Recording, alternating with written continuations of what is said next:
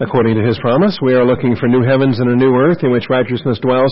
Therefore, beloved, since you look for these things, be diligent to be found by him in peace, spotless and blameless, and grow in the grace and knowledge of our Lord and Savior, Jesus Christ. Our growth comes through the Scriptures. Join me this morning, if you would, in the book of Genesis. Easy enough to find. It's the first book in your Bible, the book of Genesis. We are in chapter 22, though, so you may have to flip a few pages to get to the 22nd chapter. This is the chapter where Abraham is commanded to offer his son as a burnt offering, a very famous chapter in the Bible, one that is difficult and one that actually they have made a video. They made a movie out of this, and you can get it on Amazon Prime called His Only Son, and it's an interesting production. Watched it the other day and thought,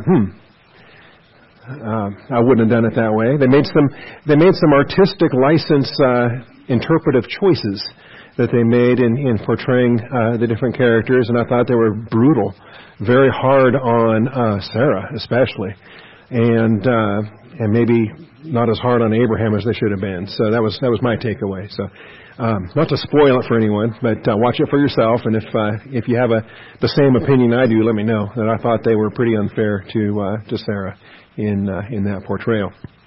All right. Genesis 22.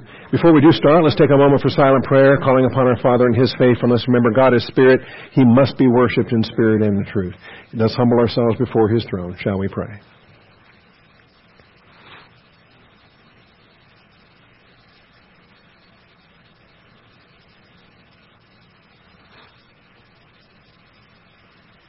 Most gracious Heavenly Father, we come before you just so thankful for your truth, thankful for the living and abiding Word of God.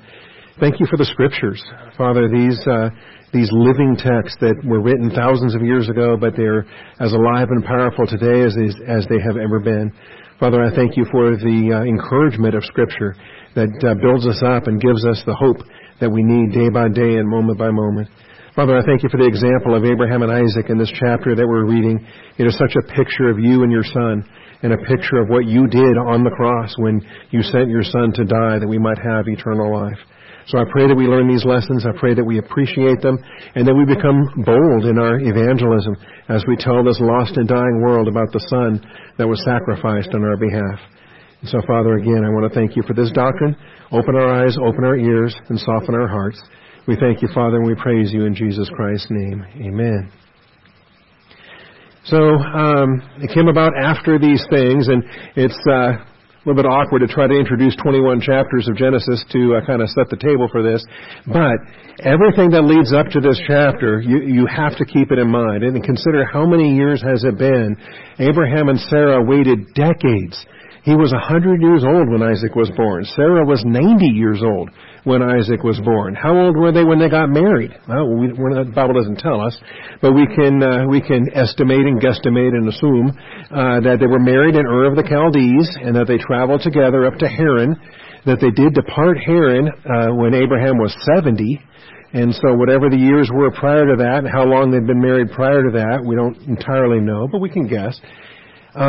As the case may be, they relocate from Haran down to Canaan and then to Egypt and back to Canaan. We've been dealing with many of their travels, going all the way back to Genesis chapter 12. And so we've had several chapters now where this son of promise has been promised but not yet here. And so much so that because of the delay and the struggle with faith, that they decided, well, maybe God needs help in keeping His promises. And maybe the problem is Sarah. Maybe the problem is not Abraham. And so they came up with an idea, and it was Sarah's idea, that if she gave Abraham her handmaiden, that so he would now have a second wife, that maybe his handmaiden, as a concubine, could have a baby that Sarah couldn't have. And so they tried it, and it worked, and they had a baby, and that's how Ishmael was born. But that was not the plan of God, and that was not in the will of God in terms of the promise that He had made. And so when God makes a promise, He does not need our help to keep His promises. Amen? I hope we're good with that, because God has made lots of promises, like our eternal life is a promise that God has made. That whoever believes in Jesus Christ should not perish, but have everlasting life. And does God need help? Does He need our help keeping that promise? No. He doesn't need our help keeping any promises. He made the promise. He makes good on His promises. And so we are dealing with a circumstance here where they wait all of these years, 100 years old, to have a son, and then he gets this son. And again, it's not entirely clear what the time frame is on this. It says after these things. In the earlier chapter, we saw where Isaac had been weaned. So, you can estimate the age when a baby is weaned, no longer nursing, no longer being breastfed by his mother. And, different traditions from the age of 2 to the age of 5. And, of course, some babies are weaned even earlier than 2, depending on other issues that might be there. The fact is, we don't know. Okay? We don't know Isaac's age at this point, but he is carrying wood and he is asking intelligent questions. And that's enough for us to realize that he's not an infant, he's not a toddler, he is a child or a lad, as the translation has it. But this is how the chapter begins. God tested Abraham. Important for us to know that. And for the reader reading this chapter, we know at the very top that it's a test. We know at the very top that the command to offer up your son is a test. And it's important for the reader to know. Abraham does not know that. Abraham believes God wants him to kill his son. And he proceeds on that basis. So he says, Hineni, here I am. Take now your son, your only son, whom you love, Isaac, and go to the land of Moriah and offer him there as a burnt offering on one of the mountains of which I will tell you. And we've discussed this and how immediate was Abraham's obedience, that he rose early in the morning and saddled his donkey, took 2 of his young men with him. Those characters get developed quite a bit in that show I was telling you about on Amazon Prime. Takes these 2 young men with him, and Isaac his son, and he split wood for the burnt offering and rose and went to the place of which God had told him. Now, God didn't tell him exactly where, but he did tell him the land. It's like, go to Texas, and when you get there, you'll get more instructions. And then you show up, and you're like, this is a pretty big place here, Lord, and it turns out you're in Beaumont, you're supposed to be in El Paso, so you're not even close, right? But you get to the land of Moriah, not as big as Texas. You get to the land of Moriah, and once you're there, then you will see the location. And so he gets there, and it's on the 3rd day that he arrives. He raises his eyes, and he sees the place from a distance. And I love this. I love the imagery, the Bible doctrine that connects to all things that happen on the 3rd day, like with Jonah in the whale for 3 days, like Jesus in the grave for 3 days. We're about to have Easter at the end of this month, and that's the recognition that Jesus died on Friday and was raised again on Sunday. And we'll be celebrating that, of course, with a potluck, actually, on March the 31st. Anyway, on the 3rd day, he raises his eyes and he sees the place from a distance. And so he says to his young men, stay here with the donkey. I and the lad will go over there, and we will worship and return to you. And so there are certain tasks, there are certain work assignments that the Father gives that are limited in who is expected to achieve these duties. And when it comes to this particular work assignment and this particular duty, it is limited to the Father and the Son that He loves. And that is there for a reason. There cannot be a servant in the picture. There cannot be a donkey in the picture. The picture is a transaction between the Father and the Son and them alone.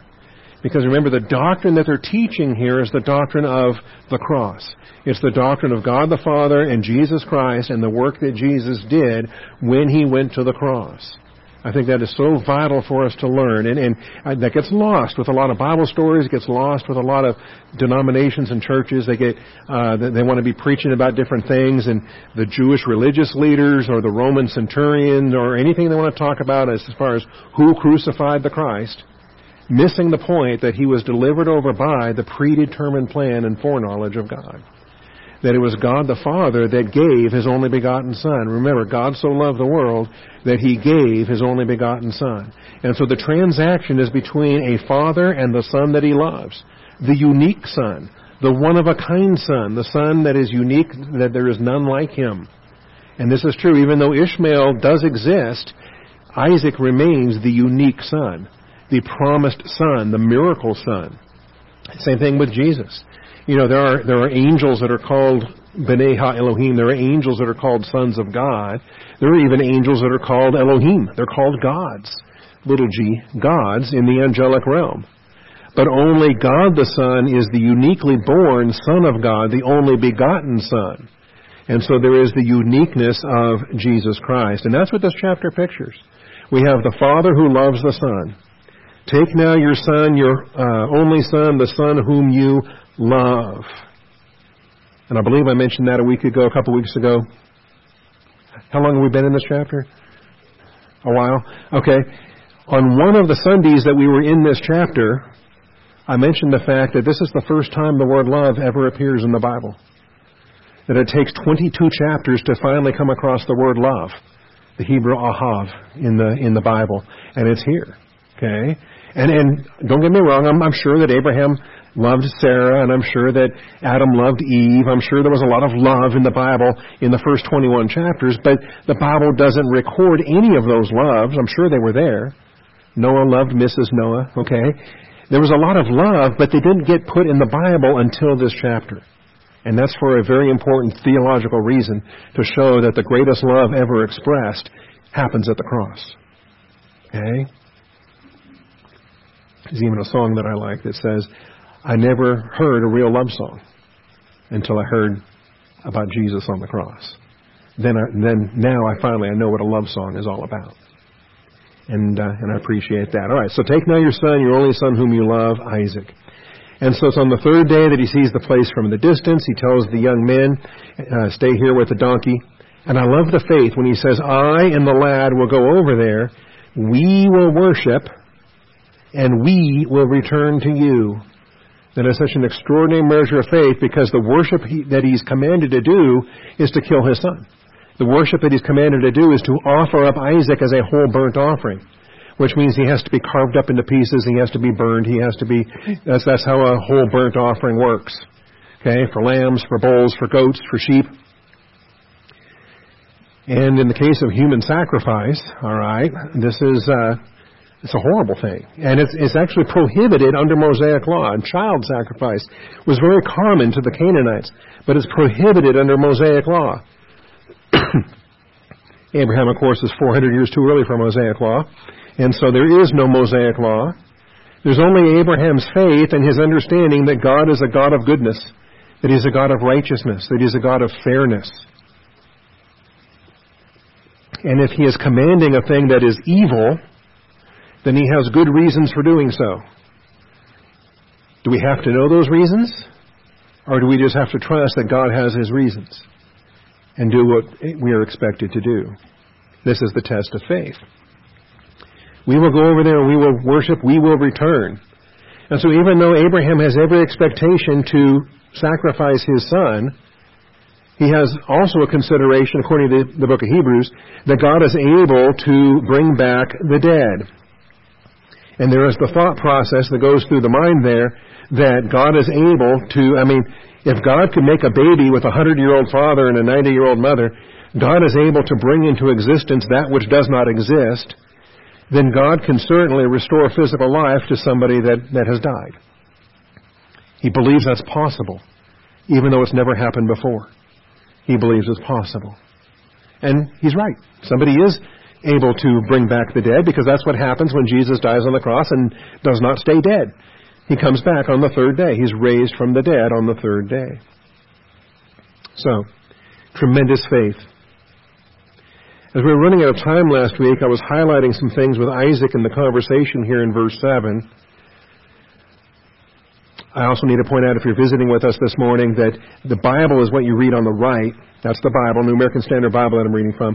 The notes on the left, those are my notes, all right? Those are my outlines, my notes, my points, my little preaching reminders so I don't miss something. The notes on the left are not God-breathed and inspired, okay? And those jots and tittles can disappear tomorrow, okay? It's the Bible that contains the eternal promises without a jot or tittle that will pass away. And don't confuse my notes with the Bible is what I'm trying to say. So Abraham took the wood of the burnt offering and laid it on Isaac his son. That tells you he's not a toddler. He's old enough to carry the wood. And he took in his hand the fire and the knife. So the two of them walked on together. And this is what it's about. It's about walking together. Remember, Enoch walked with God. Abraham was a friend of God. Walking with God is significant. And here's father and son walking together. And Isaac spoke to Abraham his father and said, My father. And he said, Hineni, here I am. The same Hineni that he offered earlier when the Lord called him. When the Lord said, Abraham, and now Isaac says, My father. In both cases, Abraham's response is, Hineni, behold, I am here. It's a present for action type of military response. Here I am, my son. And so Isaac says, Behold the fire and the wood, but where is the lamb for the burnt offering? It's another clue as to his age, that he's not as young as the infant or the toddler or the newborn or any young age that he's often made out to be. In the show I'm talking about on Amazon Prime, he looks to be about 14, 15, something like that, a young boy. He's old enough to realize something's missing here. He has a frame of reference. It's like, from the youngest of ages, our kids, and we're bringing them to church or bringing them to Sunday school, and they learn, and they learn what's normal, and they grow accustomed to how they grow up, and they grow accustomed to how they're trained. And so it's kind of interesting. They get accustomed to how things work. That this is the nursery, and this is the Sunday school, and this is where we get snacks, things like that. You learn as a small child the way things are supposed to go. Isaac learned about burnt offerings. I'm sure he's seen hundreds of them, or dozens of them, depending on how old he is. And he says, all right, I'm carrying all this wood. My dad's got the fire. My dad's got the knife. We're missing something here. Something's missing. This is like when the angels noticed something was missing and God created the earth. And Adam recognized something was missing, and so God created a woman. Okay? Took a rib out and said, here she is. When somebody notices that something is missing, it seems to happen a lot in the Bible, it becomes the venue, becomes the occasion for God to say, all right, now watch this. It's a learning opportunity. And it's a learning opportunity for us and our humanity. It's also a learning opportunity for the angels that are watching us, as many of these things are centered on. So, behold, the fire and the wood, where is the lamb for the burnt offering? So he's got enough of a frame of reference to understand that it's missing.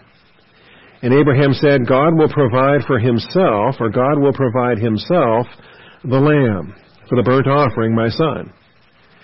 Is that an answer or is that a dodge? It is an answer. It's an answer without full information because Abraham himself doesn't have the full information. And this is a clue too, by the way. Husbands, you're trying to lead your wives, and your wives are looking to you for leadership, and you don't have all the answers. That's okay. What's not okay is just lying about it and faking it and winging it and trying to pretend like you know what you're doing. Okay? But just lead your wife in the faith exercise to say, God will provide. I don't know what he'll provide. I don't know where, when, why, or how. Well, I know why, because he's faithful. He will provide. And so Abraham, without knowing the specifics, has no doubt related to the reality that God will provide. So that's how he leads his family. That's how he leads his son. And that's how we lead our marriages and families and churches and every capacity of leadership. God expects us to walk this way on a faith basis. So the two of them walked on together, trusting in God the Father, together. And they came to the place of which God had told him, and Abraham built the altar there. I kind of wonder, how long did he take? Did he stretch it out a little bit? Yeah, I don't know. I mean, he's built bunches of altars over the years, but if building an altar takes about an hour, did he stretch that out to 2 or 3, or how slow was he at building that altar? And then he arranged the wood. That probably took a little bit longer too. And then he bound his son Isaac. Now this is an interesting event, the binding of Isaac. In fact, the verb to bind is the verb that the rabbis make the most significant on. They key in on this, and this becomes the title for the whole episode. The rabbis will call this the binding of Isaac, and that's what the title that they give to this chapter. And I find this interesting because we had previously discussed the nature of a volitional service, Isaac's capacity for volitional participation. When he's asking that question, he wants that information so that he can be involved volitionally. And Abraham answers his question. He is walking side by side with his father. Now, he wasn't bound in Beersheba, and he wasn't bound all the way up to this point.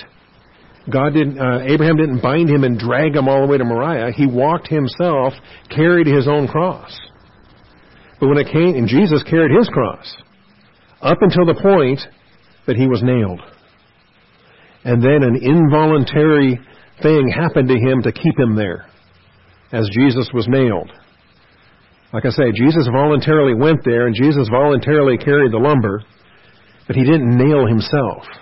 He allowed himself to be nailed. And Isaac now allows himself to be bound. Again, we're kind of guessing on his age. What would have been like if he had to fight? We don't know. If he's 10 and Abraham's 110, and if a 110-year-old man tried to tie you up with a bunch of ropes, how easy are you going to make that for him, or how hard is that going to be for him? Is it even possible? That would be very impressive if a 110-year-old man could put me in ropes. Okay, I'm just saying. Maybe I'm wrong. I don't know. 8 years of law enforcement, I put handcuffs on a whole lot of people, and I can't imagine a 110-year-old man putting handcuffs on me, right? Or tying me up. Or if I didn't want to be bound, I don't think it would happen. All right. He binds his son and lays him on the altar on top of the wood. So the binding is the first step. The son submits to it. And then lifting him up and laying him on the altar is the second step. Isaac's going along with it. And then he stretches out his hand and he takes the knife to slay his son. So he's got the knife in hand. Now, whether or not it's in the downward motion, can't prove that. The text doesn't exactly say. It is a purpose. He takes hold, stretches out his hand, takes the knife to slay his son, and so that might indicate, indeed, the plunging motion is underway. But I think there's a lot that we want to see here on this. And the escape, the way of escape, okay? The way of escape, God is faithful. We claim this as a promise. He will not test us beyond what we're able to bear. With the testing, He provides the way of escape. He provides the ekbasis, the victorious conclusion to every test. And in some respects, I'm not fond of the phrase way of escape. I don't like it simply because there's nothing wrong with it except our culture today. And the worst thing about it is our culture is, we're surrounded by escapism everywhere, right? We have a culture where everybody is involved in escapism, in their drugs and alcohol and entertainment and all the escapism, and the idea of escapism and also the idea of just bailing on everything, right? You bail on your family, you bail on your marriage, you bail on your job, you bail on, and it just, we have a culture that just escapes from things they don't like. And that's not what we should be thinking about when we think about enduring our tests. When God puts us through a test, God gives us a test. God says, okay, you now have bladder cancer. Okay? Do you love me? Do you believe me? Do you trust me? And what's the way of escape? Does that mean the cancer gets healed? Does that mean I get better? Or does it mean I go to heaven? All right? One of our Friday morning pastors, every Friday morning I'm on a Zoom call with about 30 pastors, and one of our Friday morning Zoom pastors had a Saturday morning promotion to glory. And there was no clue that we were just chatting with him, and everything seemed great on a Friday, and he was with the Lord on the very next Saturday a week ago. And this is what it's about. So our way of escape might be on this earth or it might be in glory. The ekbasis, the victorious conclusion. Because there is coming a test that the only conclusion to that test is promotion, is our physical death. That's our final test that we face in this world. Are we going to face it in faith or face it in fear? So, God will provide Himself the lamb. That was Abraham's faith, and that's what actually happened. God provided a substitute. And so Abraham was spared even as Isaac was spared. Some of this language, too, as we read this, it's useful to go ahead and go into the Gospels and read the story of Jesus and read as he was approaching the cross, the night before he went to the cross, the night before he was arrested, or the night that he was arrested. He was actually in the garden praying, and it crossed his mind that the next day wasn't going to be any fun. Okay? It crossed his mind that, wait a minute. And God was showing him, God was crushing him in the garden, showing him every sin that he was going to accept, showing him the totality of what that work was going to be. And the more and more that it impressed upon him, the more and more that he sweat those great drops of blood. And he realized the anguish that he was feeling. And so in that anguish, it crossed his mind that maybe somebody else could do it. Maybe somebody else could take his place. Or maybe no one would take his place and it just wouldn't get done. That'd be okay, wouldn't it? No, it wouldn't be okay. All right? But he says it out loud when he asks the Father. He says, Father, is it possible for this cup to pass by me? And by asking the Father, I think it's a beautiful pattern. Now, Jesus never sinned. Jesus never sinned. So if you're tempted to sin, and if you're thinking about sinning, go take it to the Father and ask Him about it, and talk to Him about it. Say, what am I going to do here, Father? Okay? It's a great way to remind yourself that your Father loves you and He's got a plan. And you can say, not my will, but thine be done. And that's what Jesus had to do. And so here's Abraham. God will provide, and he takes his knife to slay his son. But the angel of the Lord called to him from heaven and said, Abraham, Abraham. He doubles it up this time. And he said, here I am. And now he's rescued. He does not have to do it. And the truth was, God didn't change his mind. God never intended for Isaac to die in the first place. But Abraham didn't know that. He didn't know the nature of the test. So, they're both actually spared. We usually think about this as the sparing of Isaac. It's really the sparing of Abraham and the sparing of Isaac. Because what's worse? Being killed by your father or killing your son? You know, it's bad to be killed by your father, I grant you, but you don't have to live with it afterwards. Did I say that right? Yeah. But the father who kills his son has to live with that afterwards. But they're both spared. And this is an interesting episode on this. So, it is a neat thing to think about.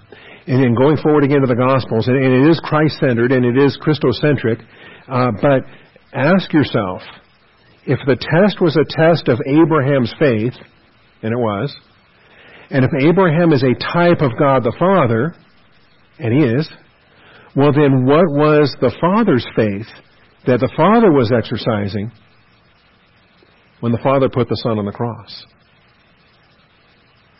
That's a different theological issue. Okay? Does God exercise faith? Yes, He does. It is a curious thing, especially in that interpersonal dynamic between Father, Son, and Holy Spirit. Remember, faith is not something we do because we're finite and we're weak. Okay? Faith is the placing of a confidence or the placing of a trust. And God does that all the time. You ever think about it that way? Think about the children He trusted you with. God entrusted those children to your care. Or the wife He entrusted to your care, should He give you a helpmate in marriage. Or other duties that He gives you to accomplish. God is entrusting to you spiritual duties. And that's a step of faith that God's taking when He entrusts those things to you. Anyway, there's more to go into active and passive and transitive aspects of faith. But this is a test for the Father. That's what I'm trying to emphasize this morning. The Son had some tests. Yes, he had to obey. He had to submit. He had to lay there while His Father tied him up. Okay? And then my guess is He laid there silently because Jesus was silent before His shearers. The imagery, the typology is one of silence and faith in waiting. I don't think He was crying. I don't think He was screaming. I don't think He was yelling at His dad or calling him names. Okay? I think we have those types there. So yes, Isaac was being tested as he was about to die. I think he had whatever length of time, He didn't know he was going to die when the altar was being built. He didn't know he was going to die when the wood was being arranged. But when the ropes came on, I think the jig is up. Right? At that point, you are the sacrifice. You are the one. And from that moment on, how long was he bound? How long was he laying there? How long did he watch that knife descend, right? And so for that short time, minutes, moments, whatever length of time that was, he was functioning in faith, waiting to die. On the other hand, Abraham, for 3 days, was waiting to kill his son. And by faith, for 3 days, was trusting in the Father for the whole journey, for the whole altar building, for the whole everything. Right up to the point that he grabs the knife. So Abraham built, arranged, bound, laid, stretched out, and took. There's a whole lot of verbs in Genesis 22, verses 9 and 10. There's a whole lot of verbs there that all have Abraham as the subject of those verbs. Built, arranged, bound, laid, stretched out, and took. All of those verbs apply to the Father, not the Son. That's interesting. So while the typology is clearly Christological, the emphasis here is undoubtedly paterological. While the typology is clearly Christological, it's a picture of Jesus Christ. It's a Christological typology. Isaac is a type of Christ, but Abraham is a type of God the Father. And so when you do your theological studies, we know Christos is Christ, pneumatos is Holy Spirit, the pneuma is the Holy Spirit, okay? And pater is the Greek word for Father. So all of our doctrines that apply to the Son we call Christology. All the doctrines that apply to the Holy Spirit we call pneumatology. And all the doctrines that apply to God the Father we call paterology. At least we call them that.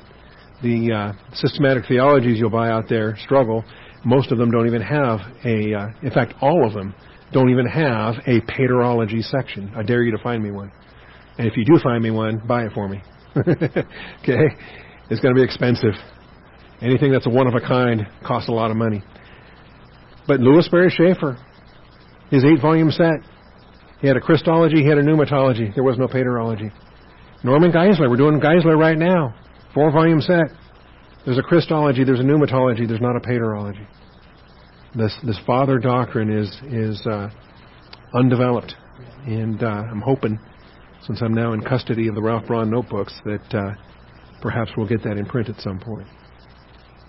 So the typology is clearly Christological. The emphasis here is paterological. Earlier in the chapter, we had Elohim that was giving the initial call. But here it's the angel of the Lord that's interceding. And I make that as a note. I don't know what I can explain about it. But it is the angel of the Lord calling to him from heaven. The angel of the Lord, we understand, is God the Son. It's Jesus Christ before his incarnation. That the angel of the Lord, the Malach Ha-Yahweh, okay, the angel of the Lord, is not God the Father, is not God the Holy Spirit. It is the Lord Jesus Christ. It is God the Son. But all throughout here, it's always been God. Elohim. Elohim tested Abraham. And Abraham went to the place which Elohim had told him. And Abraham tells Isaac, Elohim will provide for himself the lamb. So they came to the place of which Elohim had told him. Now, it's the same God. It doesn't matter if you call him Elohim, or you call him Yahweh, or you call him El Elyon, or call him El Shaddai, or call him... He's got dozens of names. It's the same God, creator God of the universe.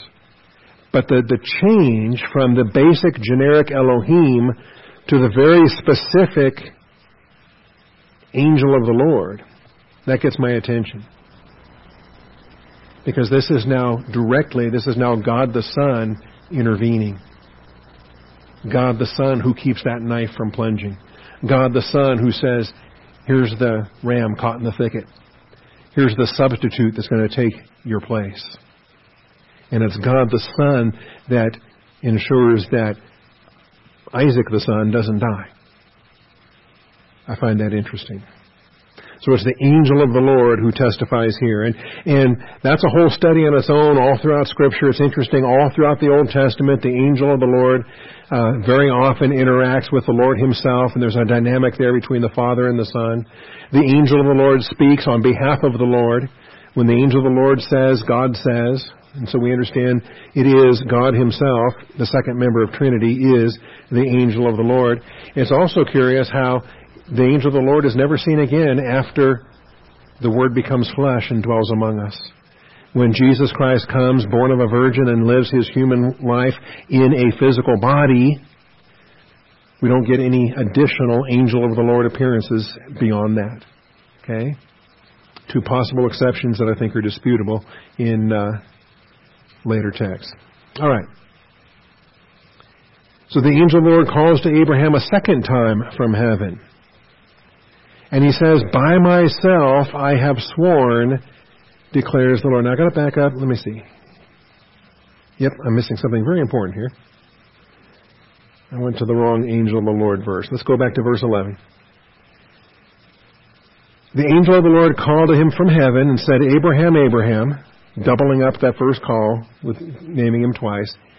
And he said, Hineni. Here I am. It's the third time now that he said Hineni in this chapter. Once to Elohim, once to Isaac, and now the third time to the angel of the Lord. And he said, as the Lord says, do not stretch out your hand against the lad. Again, we're guessing his age based upon that noun. And do nothing to him. That's two different things. Do not stretch out your hand against the lad, and then secondly, do nothing to him. For now I know that you fear God, since you have not withheld your son, your only son, from me. You have not withheld your monogenes, your only begotten, your one of a kind, your unique son. And so Abraham has passed the test. Abraham has demonstrated his faith. And this becomes important too. Now that I know, for now I know. Does that bother you? If so, I'll fix it before you leave. You won't be bothered anymore if it bothers you now. Okay? It does. It bothers a lot of folks. There's concepts here. There's also concepts that we've dealt with in earlier chapters. When the Lord said he was sorry that he ever made man, so he sends a flood in Genesis chapter 6. Those kind of verses, they can bother some people. This verse can kind of bother some people. For now I know that you fear God. On the surface, as you read that, you might be tempted to think that, well, before this chapter, there was something God didn't know. Before this chapter, God was ignorant. And that's a problem. Okay? How do you have an ignorant God when God is described as omniscient? God knows everything. So if God knows everything, what's this verse about? How does a God who knows everything know something that he didn't know before? Because he says, now I know. All right? And that bothers folks. In fact, it leaves some folks horrible places. There's a whole branch of theology seemingly gathering momentum. I don't understand why, except for Satan will always promote horrible things. But it's called open theism that says God does not know everything. That God is learning while he watches what we do. No, it's the angels that are learning while they watch what we do. God knows these things already. God is teaching the angels because he already knows. And so we don't want to confuse omniscience with other things, because omniscience is more than we think it is. God knows what we will do and God knows what we won't do, but we might do if other things happen first. God knows every what if, and which is more than what happens. The angels can't see the what ifs, they just see what happens. And so they learn based on what happens. But God knows all the what ifs, including all the things that never happen, because he takes us in different places. But there's a different kind of knowing. And I love this. Even an omniscient God, even the omniscient God, can still testify to a shared knowledge gained through the testing and perfecting of justified faith. I'm going to say that again. I might read that 3 or 4 times, because I think I rewrote it 20 times. Okay? I'm going to read it here 3 or 4 times, and I want us to be clear on this. Even the omniscient God can still testify to a shared knowledge gained. And this points to the fact that we know different things in different ways. That there are different ways to have knowledge. There are different ways to acquire knowledge.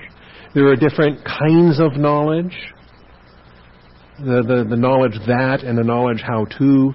There's different kinds of knowledge. Okay?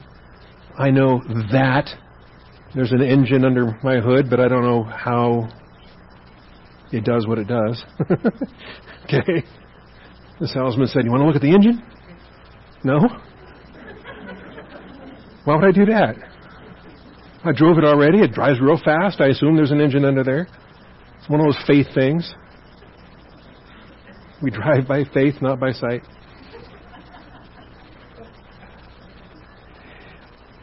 There's different ways to know things. And to know that something is true, to know how something works, to know how to do something. All kinds of knowledge. And God has all of them. He has every form of knowledge. That's part of omniscience. And the additional acquisition of knowledge. Just because you know it doesn't mean you can't know it in a different way. Right? And I think this is why we have the difference between position and experience. Positional justification and experiential justification. We have the difference in how things are known. And yes, he knows that Abraham has the faith to do it. He knew that 3 days ago. He knew that before the foundation of the world. He knew that from eternity past. That Abraham would pass this test on this day. Or you think it was a coincidence that he just happened to pick the right guy when he picked Abraham. Okay? He knew who he was picking and how these tests would be passed. But he can still gained, a shared knowledge gained through the testing and perfection of justified faith.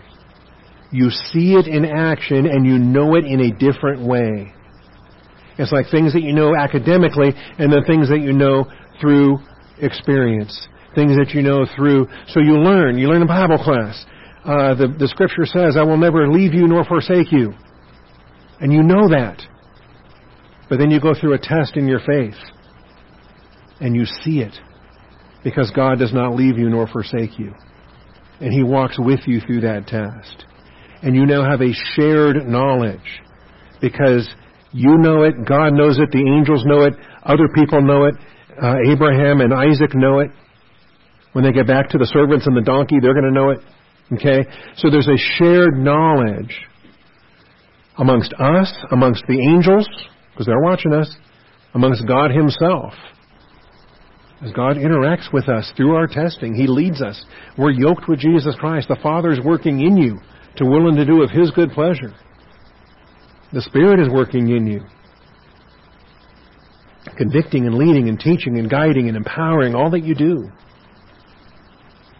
So He says, now that I know. This is a shared knowledge gained through the testing and perfecting of justified faith. And this is why James chapter 2 is not a problem, and James chapter 2 does not conflict with Romans. Because we're apples and oranges when we're discussing positional truth versus experiential truth. When we're discussing justification by faith.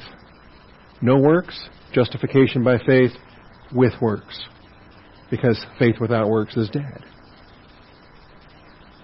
Different ways of knowing, different ways of demonstrating. I think some of these principles come out here as well. So it's like in any relationship that grows, in any dynamic, when you have people that are functioning together, the only way that you learn is by going through those things together, and you learn more about those other people. Okay, your church family. You know more about your church family because of the things that God puts us through. You learn more about your marriage based upon the things God puts you through. And you learn things more permanently see. Do the actions speak louder than words? What works? Flowers and a card on Valentine's Day? The words that say, I love you? Or the actions, the deeds, the demonstration, the living sacrifice? That's not romantic love, but it's agapao, sacrificial love. As Christ loved the church, as the Father so loved the world. And so you know based upon what you see, based upon what gets done, based upon the actions. And this is how God is declaring, I know now that you fear God, since you have not withheld your Son, your only Son, from me. It is evident, I have observed it, I have seen it, and you've seen it, and the angels have seen it, your Son has seen it. It's important that everybody involved sees it. And this is a different kind of knowledge. All right? And it doesn't deny the omniscience. Just because he knew it ahead of time does not deny the fact that he sees it in the here and now. And that he's walking with us through these tests in the here and now. And so really this is what it comes down to when you get to justification by works in the book of James. James chapter 2. It's not a contradiction with justification by faith in Romans. Both are true. Don't decide that one is true and the other is inexplicable. That's where Martin Luther ended up. Martin Luther did not like the book of James, and he called it a right strawy epistle. He couldn't quite keep it out of his Bible, but he didn't know what to do with it. So we'll just push it near the back. People don't usually get that far in their reading anyway. And we'll put Galatians up front. We'll put Romans up front. We'll put Corinthians up front. Anyway, so this is the famous chapter here in terms of faith and works. And faith, if it has no works, is dead, being by itself. Now, that's not to get saved. Nothing in this chapter is about receiving eternal life and becoming saved. This is a chapter about saved ones, believers, that are already positionally justified, and how are they working out that faith in their Christian walk experience. Are you producing any fruit? Are you bearing any works? Are you doing anything in your faith? Or are you just happy to be saved and waiting to die and go to heaven? So you can show up in heaven with nothing to your name. No treasure laid up. Nothing stored away. So someone might, he says, faith without works is dead, being by itself. It's an empty thing. It's a dead thing. It's a separated thing. Someone may well say, you have faith and I have works. Show me your faith without works. I will show you my faith by my works. It's an interesting thing when it comes to intangibles. How do you see something that's an intangible? Well, I can tell you I have it. But then, can I see it? How can I see it? I can see it if I'm doing something with it. Then you can see that faith. And that's the point of what James is saying here in his hypothetical debate that's happening here. I will show you my faith by my works. So he says with Abraham here, was not Abraham our father justified by works when he offered up Isaac his son on the altar? And there's a lot you got to deal with in that verse. Because really, Abraham didn't offer up Isaac his son on the altar. He was rescued. He offered up a ram in its place. Isaac didn't have to die. Except, in his mind, he already did it. Abraham actually offered up Isaac because he had every intention of doing it. When he took that knife in the hand, his intention was doing it. And so mentally, right? If you look at a woman with lust in your heart, what did Jesus say? You've already done it. You done did it in your heart before you did it in the bed. Okay? There's the mental attitude that wants to do it, that decides to do it, that says, I'm doing that. So you're already carnal, out of fellowship, walking in darkness before you even do the deed. Same with Abraham killing Isaac. He killed Isaac in his heart, in his mind, in his faith, in his obedience to the Lord. When he took that knife in hand, he was doing it. And so he did it. And in doing it, he was justified. And he was justified by works. Justified by works. Now, I don't know why people have trouble with this and they struggle. To me, it's pretty self-evident that this episode, when we say he was justified by works, What we're not saying is that this was the moment of Abraham's salvation. Not at all. Not even close. Abraham has been a believer for decades. He's been a believer for close to 100 years. Okay? The Abraham believed God and was reckoned to him as righteous. That went back. It was written in chapter 15, but it applied to chapter 11. He's been a believer for a long, long time. But now we start to see that justified is used in different ways. The justified by works, that's a believer living out his faith. But the justified to get saved, at the moment that someone gives you the gospel and you're positionally justified, there's no works at all for that. There can't be. So the justification for salvation is no works. The justification after salvation has to have works, or else it's a dead faith and there's no justification. Maybe it also helps to ask yourself, justified in whose sight? Because to be justified in the sight of God, God alone is a positional issue. To be declared righteous, to have your sins imputed to Christ's account, to have His righteousness imputed to your account, to be positionally transferred from darkness into light, from the kingdom of Satan to the dominion of God's beloved Son. In other words, to get saved. Okay? That's a positional justification that's justified in the sight of God and God alone. In His eyes, He looks at you and says, redeemed, saved by the blood of the Lamb. But the works justification, in our experience, in our Christian walk, that's in the sight of everybody. My sight, your sight, my wife's sight, my kid's sight, the angels, my enemies, everybody. Watching the works, watching the fruit, watching the outworking of the faith. And it's in the sight of everybody, and it has to be. And so that's justified in the sight of everybody, God included, but everybody else as well. So you see that faith was working with His works, and as a result of the works, faith was perfected or completed. Until the works are done, you can say, I believe. Abraham can say, yeah, I believe you, Lord, I'll go kill my son. But how good is that, right? Peter said, I'll never deny you. And look what he did. Before the rooster crowed, he denied him 3 times. So Abraham was justified by faith. Peter, not so much. Okay? Peter was not justified in that denying rooster crowing episode.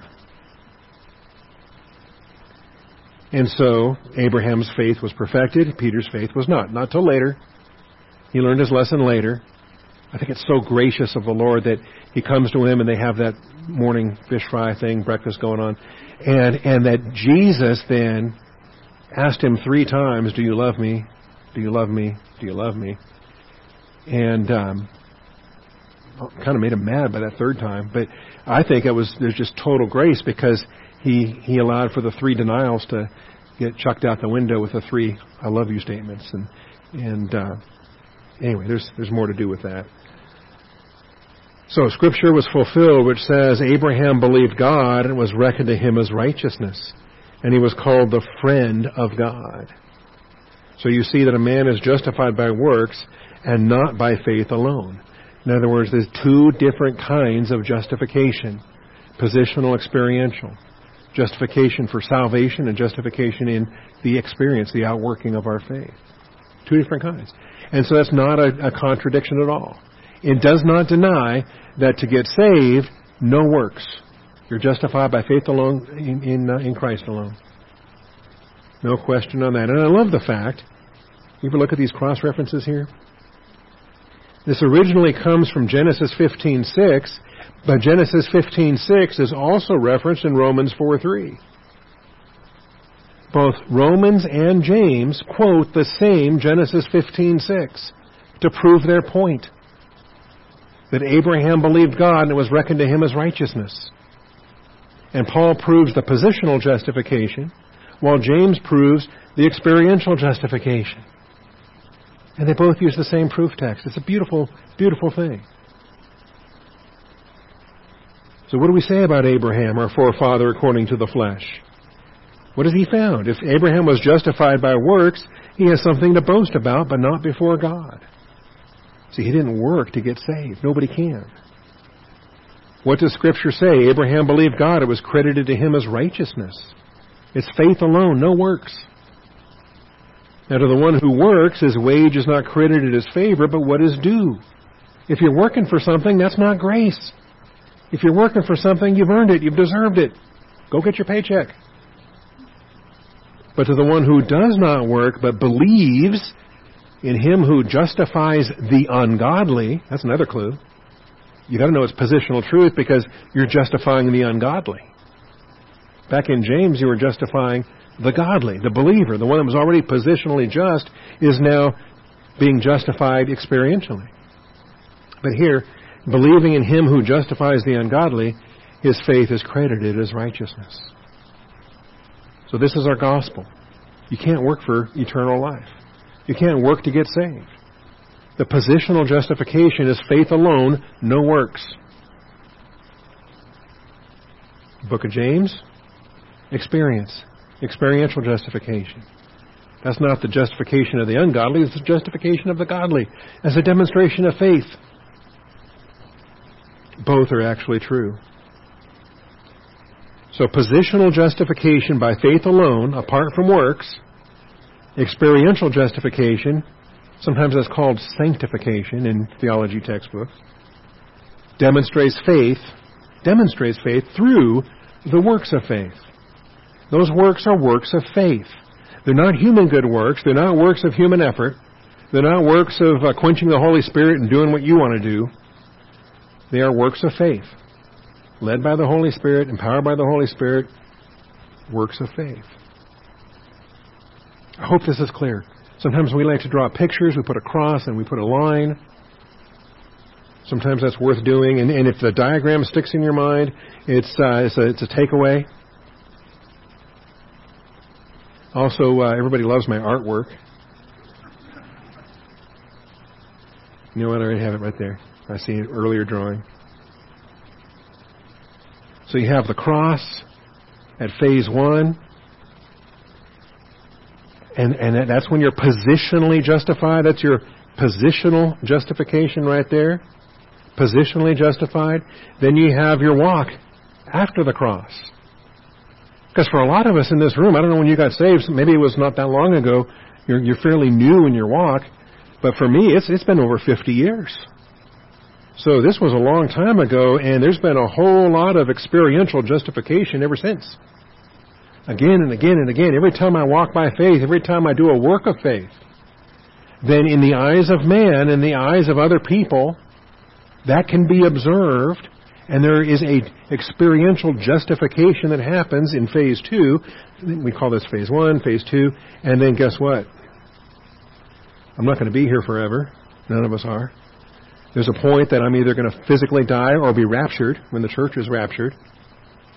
But there is a point when I will be departing planet Earth to be face to face with Jesus Christ. And this is called phase 3. This also has a justification, sanctification aspect. It's called glorification. When we are ultimately, this is positional, this is experiential, this is ultimate. Say, Pastor, your drawing is okay, but your handwriting is awful. Ultimate sanctification. Okay? Positional, experiential, and ultimate. And ultimately, the justification comes because we stand before the Father's throne, and I'm not guilty. Okay? My payment was made in full. Somebody else paid my price. I am declared righteous. And I can stand before the Father declared righteous. That's why all those jokes are so stupid. You know the jokes I'm talking about? Somebody dies and gets to St. Peter at the pearly gates, and this dumb question, why should I let you into my heaven? That's the dumbest thing in the world. I hate those jokes. I want to just reach through that joke and slap St. Peter around and say, get out of my way. I have every right to be here, and you have no right to question that. You know, like you're some kind of judge. Oh, I forgot. He was given the keys, and he's the Pope. And okay, I'm teasing. All right, we've got to wrap this up. This text is among the most vivid theological presentations of penal substitutionary atonement. And this is what we'll get into next week. Coming back to Genesis 22, then let's get back to Abraham and Isaac. Haven't lost my focus. So, he says, "Now I know that you fear God, since you have not withheld your son, your only son, from me." Okay. Now notice, he doesn't say, "All right, game over, you can go home now." There's still a required sacrifice. A sacrifice is required, but look behind you. So Abraham raised his eyes and looked, and behold, behind him, was it there the whole time and he just never saw it? Or did God just put it there as a miracle? I mean, how did that get there? I never saw that. Was that there the whole time? Abraham raised his eyes and looked, and behold, behind him a ram caught in the thicket by his horns. And Abraham went and took the ram and offered him up for a burnt offering in place of his son. So notice, a sacrifice is still required, but God is willing to accept a substitute. It has to be the right substitute, it has to be the appropriate substitute. The one that God designs, in this case, the ram caught in the thicket, was designed to be the Isaac substitute. And so, Isaac lives and the ram dies. Does that seem fair? Why does somebody have to die so I can live? These are principles we'll get to next week. We talk about the penalty. That's the penal part of penal substitutionary atonement. There is a penalty that must be paid. Righteousness must be satisfied. It can't just be waved off and say, "Oh, well, that's okay. I love you. You can be whatever." No, there's a payment for sin. Sin is accountable. So next week we'll address that as well. But there's the substitute. There's the substitute. And thank God. Because Jesus is my substitute. He's your substitute as well. He's everybody's substitute. If you place your faith in Him for eternal life. He's your substitute. If you don't place your faith in Him, then you don't have a substitute. You can continue on just trusting yourself, or trusting your goodness, or trusting your religion, or trusting whatever you're trusting. Or maybe you think the whole Bible thing is goofy, and really you think the Book of Mormon's a better Bible, or the Quran's a better Bible, or something else out there. If you're going to trust anything except Jesus Christ, then you don't have a substitute. And the wages of sin is death. And so place your faith in the wrong object, you will die and go to hell. Place your faith in Jesus Christ, and the gift of God is eternal life. Shall we pray? Father, I thank you for this truth. I thank you for your faithfulness. I thank you for the exclusivity of truth. And I thank you, Father, that our Savior declared that He is the way, the truth, and the life, that no one comes to you but through Him. And we appreciate this, Father. We appreciate the willingness of Abraham to sacrifice his one and only son. We thank you for the picture that portrays of you and your son on the cross. And we thank you, Father, that although Isaac was given a ram in the thicket, Jesus had no such ram in the thicket. There was no one that could be His substitute, because He was everybody's substitute. And I pray that we understand these things, that we declare these things, that we defend these things. Especially, Father, in our generation, it seems as if a spirit of wickedness is spreading, and it seems as if there's a sense of a plurality and a pluralism mindset that wants to just water down your righteousness and say God loves everybody and it doesn't matter if you believe in Jesus or not, if you can still be a good person. All of those lies are from the pit of hell, Father, and you know that, we know that. I pray that we can faithfully testify to that. Father, again, I'm mindful of some recent events and the funeral I preached a couple of weeks ago, and I'm struck, Father, at how lost some people are, thinking that they're so good. So, Father, I pray for a clear gospel message every time, all day, every day, that we are no good. We are sinners in Adam, and we need a Savior. If anyone is present here this morning without Christ, without hope, without eternal life, I pray that this day can be the day that they will stop trusting in false idols and turn to Jesus Christ. It's free. He paid it all. Freely given, freely received. I thank you, Father, in Jesus Christ's name. Amen.